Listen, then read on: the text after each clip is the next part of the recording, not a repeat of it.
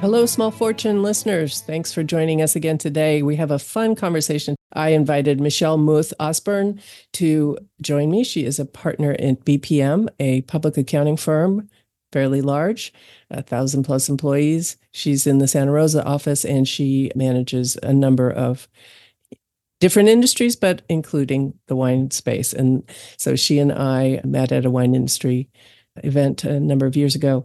The reason, rather than talking about the content of the conversation, is bring up something that we don't talk about, which is business development.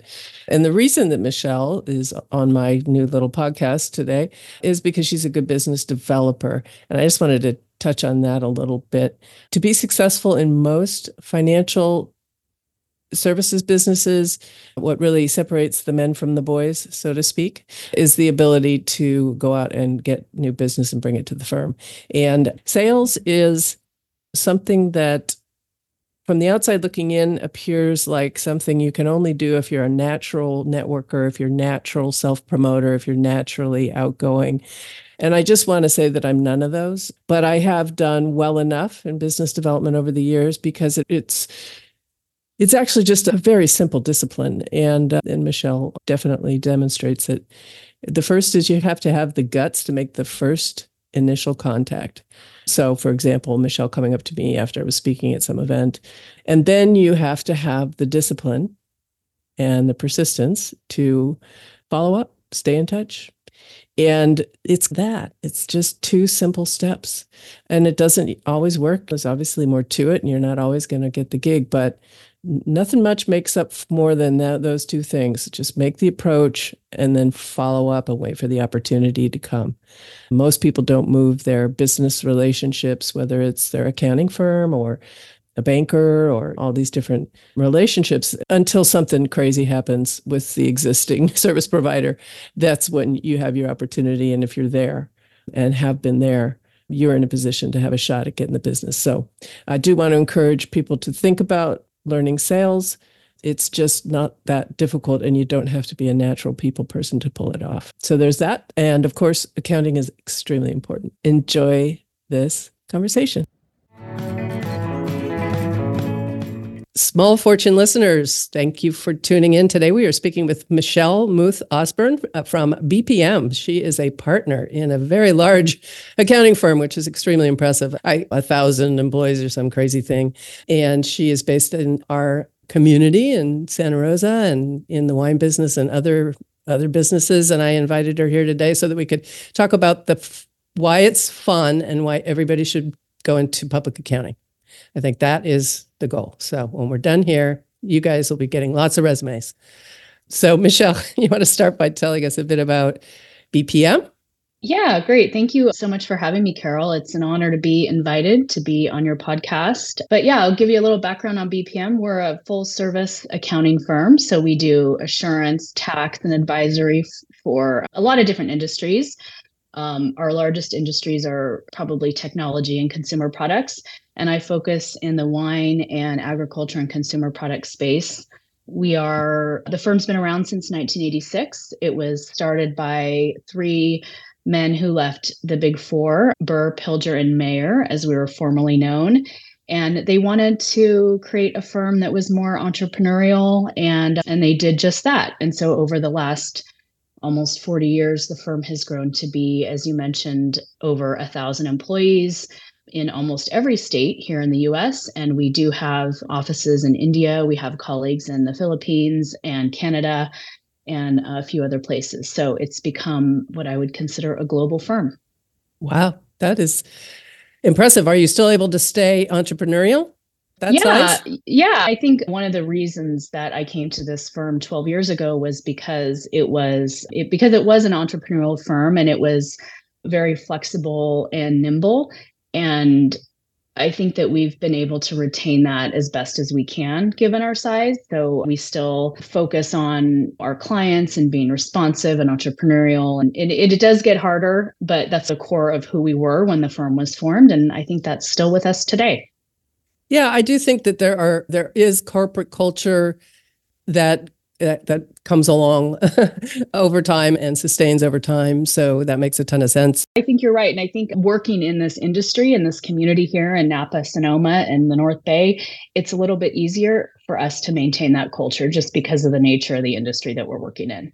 Yes, that makes a ton of sense. In my interview with Tim Allen, our mutual friend, which was like, I think my second interview I did, I mentioned to him, because we were talking about the fact that it's difficult to recruit and getting quality people, and not as many people are training for the CPA and accounting careers. I mentioned to him that, and it's true, that if I meet a young person who's going into college and they haven't chosen a major, it's happened only a couple of times, but I say, hey, man, accounting, because you get a looks into a lot of industries. Maybe it makes sense for you to stay if you really enjoy the public accounting, but you can also have an opportunity to look across a number of different industries, find something that appeals and move into it. And frankly, I would have probably majored in accounting in college myself, except I went to UCLA and they didn't have a business. They didn't have a business group, whatever. I had to take economics to touch business at all. Yeah. And then it was like all calculus. It was really rotten. Yeah.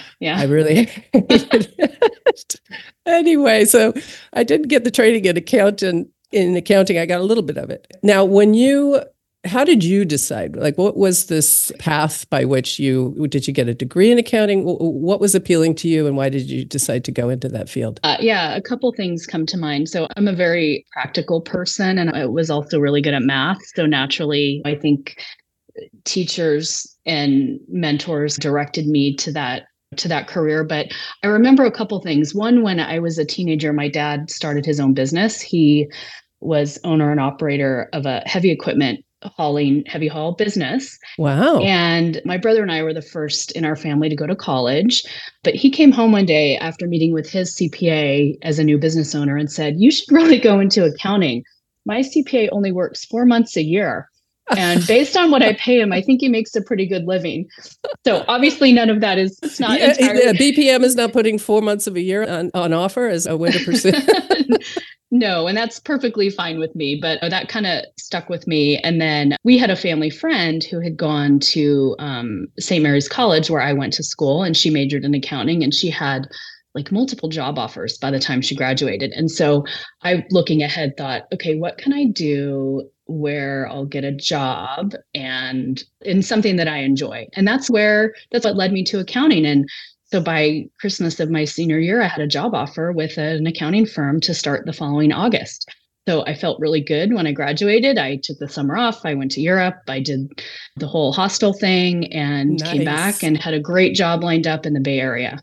Oh my God, that is a marvelous story. And I know my son looked at St. Mary's, and one of the things that I noticed at the time is how very good they are at finding. Shout out to St. Mary's. Yeah. And listen up, kids, because that's the reason to get an accounting degree right there. Yeah. You don't have to committing to a lifetime of accounting, but you're getting a great start. Yeah, you're not committing. And at the time, I liked the courses. I liked what I knew about it. I wasn't sure where the direction that my career would go, but I knew that the path was join a public accounting firm, get your audit hours, get your CPA license, and then the doors will open. And I just happened to enjoy it so much that I stayed in the field. Yeah. And tell us about that CPA exam. How awful is it? Oh, yuck. I don't know. It's tough. It is. It was a long time ago. I tried to block it from my memory. It's like childbirth, right? Yeah, exactly. Yeah, it's tough. I think it's obviously passable you got to put the time in. There's a lot of support. Most of the firms offer financial support for review courses and like bonuses when you pass and that sort of thing. My experience was I was done with school, and so I didn't immediately start studying for the exam. I waited a couple years. And then I got busy at work, and then it became harder to prioritize. So my advice for the young people is graduate, pass your CPA exam early in your career. But yeah, it's a bear. I wouldn't want to do it again, for sure. Excellent. But you did it. And then. But I did. Yeah. And it's a good feeling. I remember the day I found out I passed the last part. It was a very exciting day. I bet. And here you are, all these now. So when did you start your accounting career? Oh, no, never mind. I guess we're not really supposed to game out. You're a young woman, so you can't be that. It was over 20 years ago.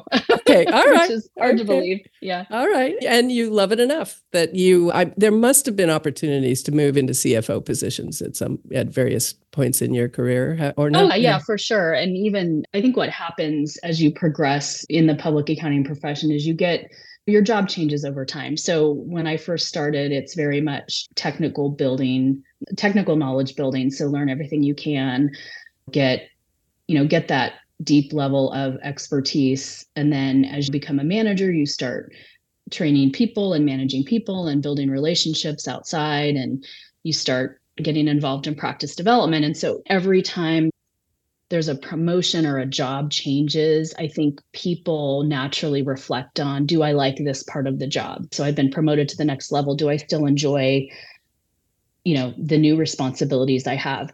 As I moved up the ranks, I started to enjoy it more because it was more focused on like the business as a whole and the relationship building part of it. So I do all aspects of it. Every time there was something new, I thought, okay, do I like this? Is this something I want to continue doing? But ultimately, the reason that I'm still here today is because there is a ton of variety in what I do. I've worked with hundreds of different companies, small, large, everything in between, public, private, a number of different industries. Early in my career, I did, quite a bit more manufacturing and nonprofit. It's just always interesting. I don't get bored. And I know many CFOs who would say, I don't get bored, right? There's always something to do. But I just like the variety. Yeah, and I think there's a lot to be said. Everybody's wired differently, but for myself, both previously as a commercial banker and now doing what I do, like that variety of looking at different things, cross-pollinating the things you learn in this industry or with this company, you can apply that to the next client. So just building your value for your clients over time, just through experience. Favorite client, worst client, what does that look like? You don't have to name names. I know I don't, and I tell us a story. They're all my favorite. Gosh, they're all so different. I've been asked this question before, and I think, again, I'll probably be a little boring and speak on more general terms, but what I would consider a best client is someone who really values the relationship as much as I do. So it's oftentimes we are looked at as on the audit side, the necessary evil, right? We have to get an audit because we're either a public company or because we have bank financing and our loan documents require it. But there's really a lot of value in getting an audit outside of just the main compliance piece. And so I think we really try to change that perception. And so for a client who sees the value in that and having someone come in and take a look at things and provide feedback on processes and controls and accounting, and as a resource, I think can be really valuable and really help improve the relationship. So though I love those clients that really see that value, that want to meet with us, that call us when they have problems or questions, that respect and trust us and that we respect and trust, and that are proactive with the relationship. So those are the ones that are most enjoyable for me and the team that works for them. Sure. They feel like, hey, we're out here doing an audit. The team appreciates what we're doing. I'm going to try to get you to answer something specifically. What was the craziest thing you ever uncovered in an audit?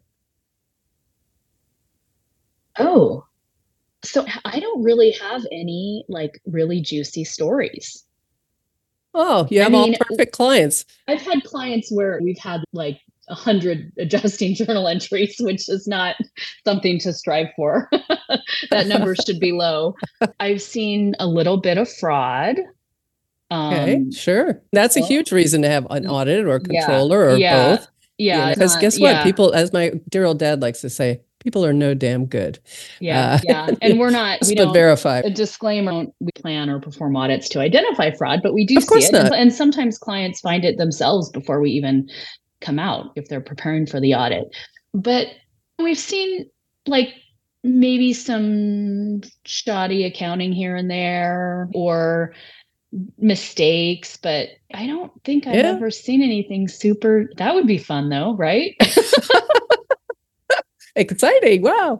Yeah, no, I think part of the reason is when we take on new clients, we have a pretty extensive client acceptance process. there So you yeah, so we obviously have to keep ourselves and the firm safe, and we're selective in that way and All right. do a little bit of homework. Yeah, yeah, Yeah. okay. I got you. That makes Yeah. a ton of sense. Yeah. Yeah, I guess at the BPM level, yeah, you're scrubbing away this kind of sketchy customers. But for those of us listening, you can rest assured that Michelle and BPM will keep your secrets safe. Because I have tried to get her to dish on somebody, but no such luck. But that's No, great. so That's Carol. what you want. You want discretion. I will tell you this funny story that Vic Motto told me without naming names about the competing firm. But Vic started, our little firm, Global Wine Partners, came out of MKF, which is a major accounting firm in the wine business a while ago, Yeah. acquired by Rimmerman. When Vic came out to start the firm in this town of St. Helena, in which we have our office, there was a competing smaller firm that one day he was walking down the street and there was a big plastic garbage bag ready for the garbage guy to pick it up. And it was full of a client's financial information. Oh my goodness. And that's when he felt he probably had a competitive edge against these folks. So, wow. Yeah. I know. I was in the Wild West in the mid 80s. Yeah. Yeah. And small firms are different than the big ones like BPM. But yeah, interesting times. That is. Yeah. Yeah. I'd have a hard time believing that would happen in today's environment, partly because we're paperless. That's right. Paper. What's that? Yeah. Yeah. So let's spend a few minutes talking about the wine business in particular. Okay. Is there any kind of, in your experience, things to do, not to do, success, keys to success? What do you got for folks in the wine business? Yeah. I think, as I alluded to earlier, I think it's just important not to make shortcuts. Call your advisors when you have questions. You never know where the industry is going to go. And I get a lot of phone calls like, hey, I think it's time for us to sell our business, and they have done nothing really to prepare themselves for that. So I think it's like maintenance, right? If you do the daily maintenance, you'll be ready when the time comes or when an opportunity comes. Do the monthly accounting, do the quarterly accounting, call and ask the question ahead of time, get it right. Like, it may seem like, one example is, you've probably heard about the new lease accounting standard. It was in the works for a long time. Explain it to me, because I'm not sure if I have. So basically, you have historically had operating leases, and capital leases go on your balance sheet, and operating leases are not on your balance sheet. They're just okay. So now it's an expense. Yeah. Yeah. So expense. all leases essentially go on your balance sheet. So that was a big change. And we've had a few clients will say, I don't think it's really that important. Can we just have a gap departure, or can we just not do it? And I think in some cases that might be okay, but I think what you really have to look at is there going to be a point in time when that's going to become more important, right? That you have everything dialed in without these like exceptions out there.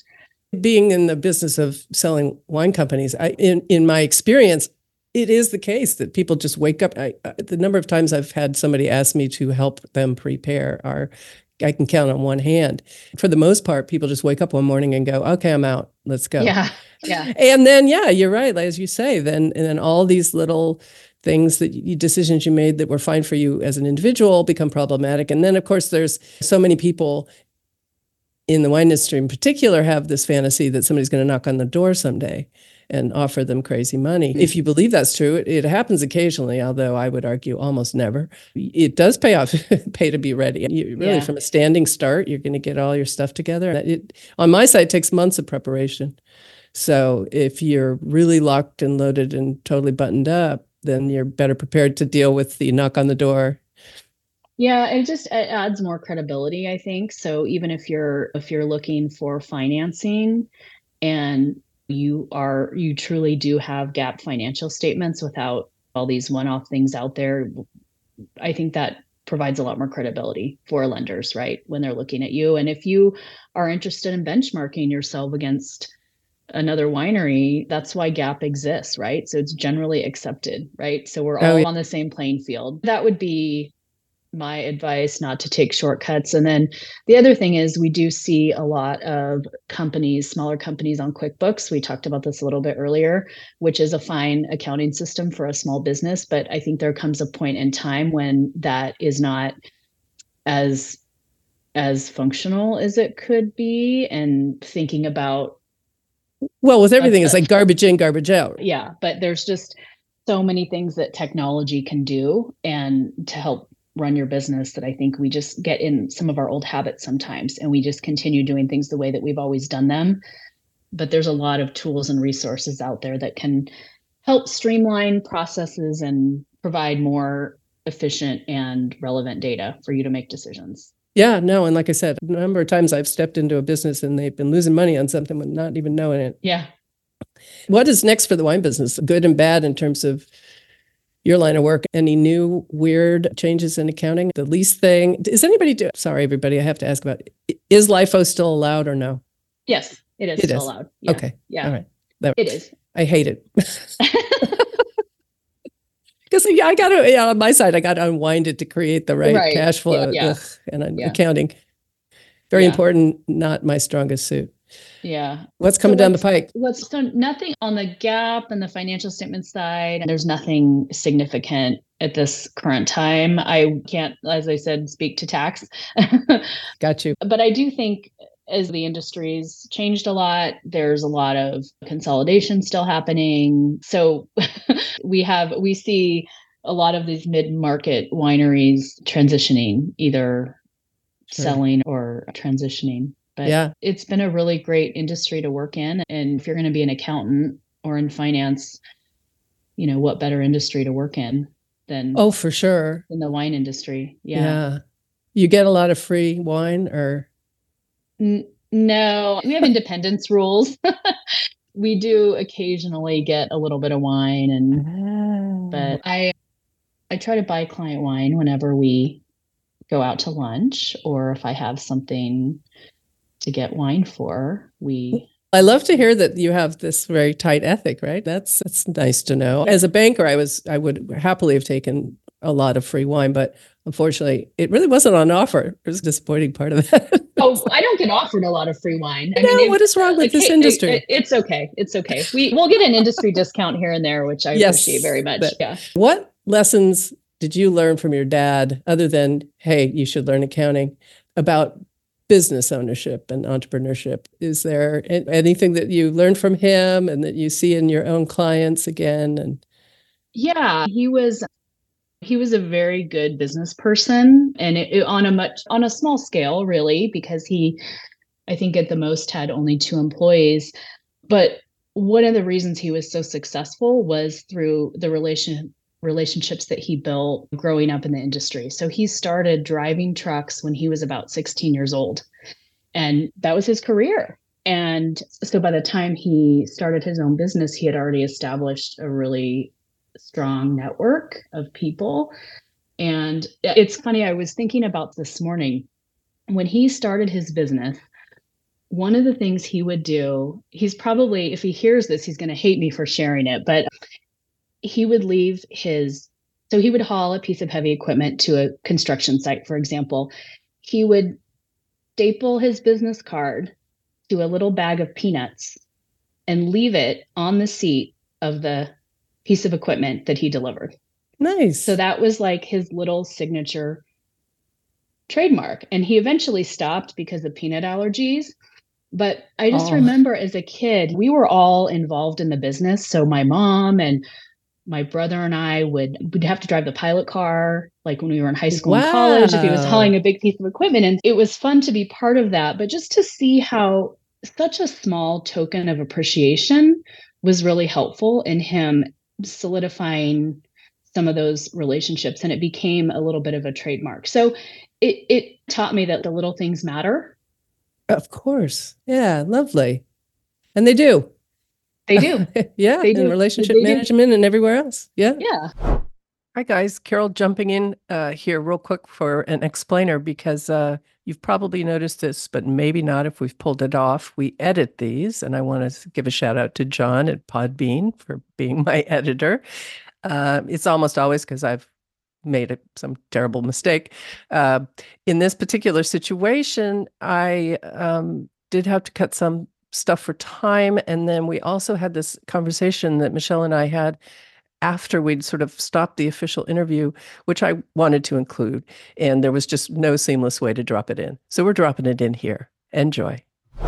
I guess what I was going to say is initially, thank you for having me. And it's an honor to be here. And it's also an honor to be the first woman guest on your show. Yes, you are the first woman guest. And Jacqueline has really wanted me to get women guests. And I've been thinking about it, Michelle, since you and I had this conversation. I've been thinking about it in the context of Jacqueline saying, you need more women on the show. The thing we forget, because we women professionals, we just get out in the world, we do the job. And if you really thought about the fact that you're dancing backwards in high heels all the time, that's no way to operate. But business is, in fact, as a culture, we were talking about the culture of BPM, which is entrepreneurship. The gigantic business culture that was formulated through a historical accident is it's a boys' club.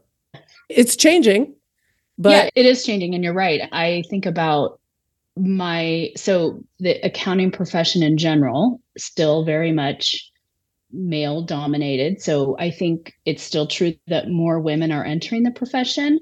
But if you look at the leadership, so of the top 100 CPA firms in the nation, I think 12 of them have female CEOs. So while the total numbers indicate that the profession is changing, we're still not completely there yet on the leadership side. I think BPM is very advanced in it relative to some of our peers. And we have a number of diversity initiatives. I was really involved years ago in the formation of our women's initiative in the firm. And we now have a really broad overall diversity initiative that extends beyond just women. But I think so the profession and then also the wine industry is also very male dominated, right? sure, yeah. So I don't think about it now as much as I used to, only because I feel as a partner in a CPA firm and as an industry leader, I feel like it's a little bit easier. But I was thinking about when you and I met at the Wine Industry Financial Symposium. I think it was one of the comments. I think you were on a panel, an M&A panel, with some of the other industry experts. And one of the comments was, we need to get more women on these panels at this conference, right? Because we would see, and you were up there on one of the panels, and I think I came up to you and said, "Oh, it's so great. I'm so glad you did that. It's great to see you up there." And then we just made that connection and alignment. Yeah. So I don't know where I was going with that, but other than girl power. Yeah. I hope that we will all continue to do better at promoting one another. There's the old boys network. We really ought to have an old girls network. And old over Yeah, I think it's a lot about finding people that you connect with and have things in common with, and that really helps cultivate a relationship. When you and I laughed over, oh, it's nice to see a woman up there on that panel, I think we made a great connection. Yeah. And thought, oh yeah, this is a relationship that I should probably cultivate a little bit because we probably have more in common than just that we're women. And then it turns out that we have very similar, we're both sort of accounting finance people. Yep. We have some mutual opportunities and things like that. Yeah. And I will give you a shout out as a business developer, which is we didn't really touch on that yet, but that is, I think you alluded to the fact as a practice manager, or a partner in a firm, going out and get the business is really part of the job. And it is. Yeah. And I can count on the fingers of one hand. Oh, actually on this finger, the number of people who've reached out to me and asked to get together from the CPAs wanting to talk to me as a fellow professional. You did it. Wow. Excellent. Yeah, you're it. Let's do it again. And therefore, you're my first female interview on my little podcast. Oh, thank you. All right. Well. Okay. Are you happy, Jacqueline? Yeah, I'm so happy to have our first woman interview. This is so exciting. Yeah. I think it was hard to find the perfect person. So maybe Michelle fit that bill for us. So. Yeah, there you go. Well, Anyway, thank you. yeah, no, we appreciate it. Enjoy your lunch.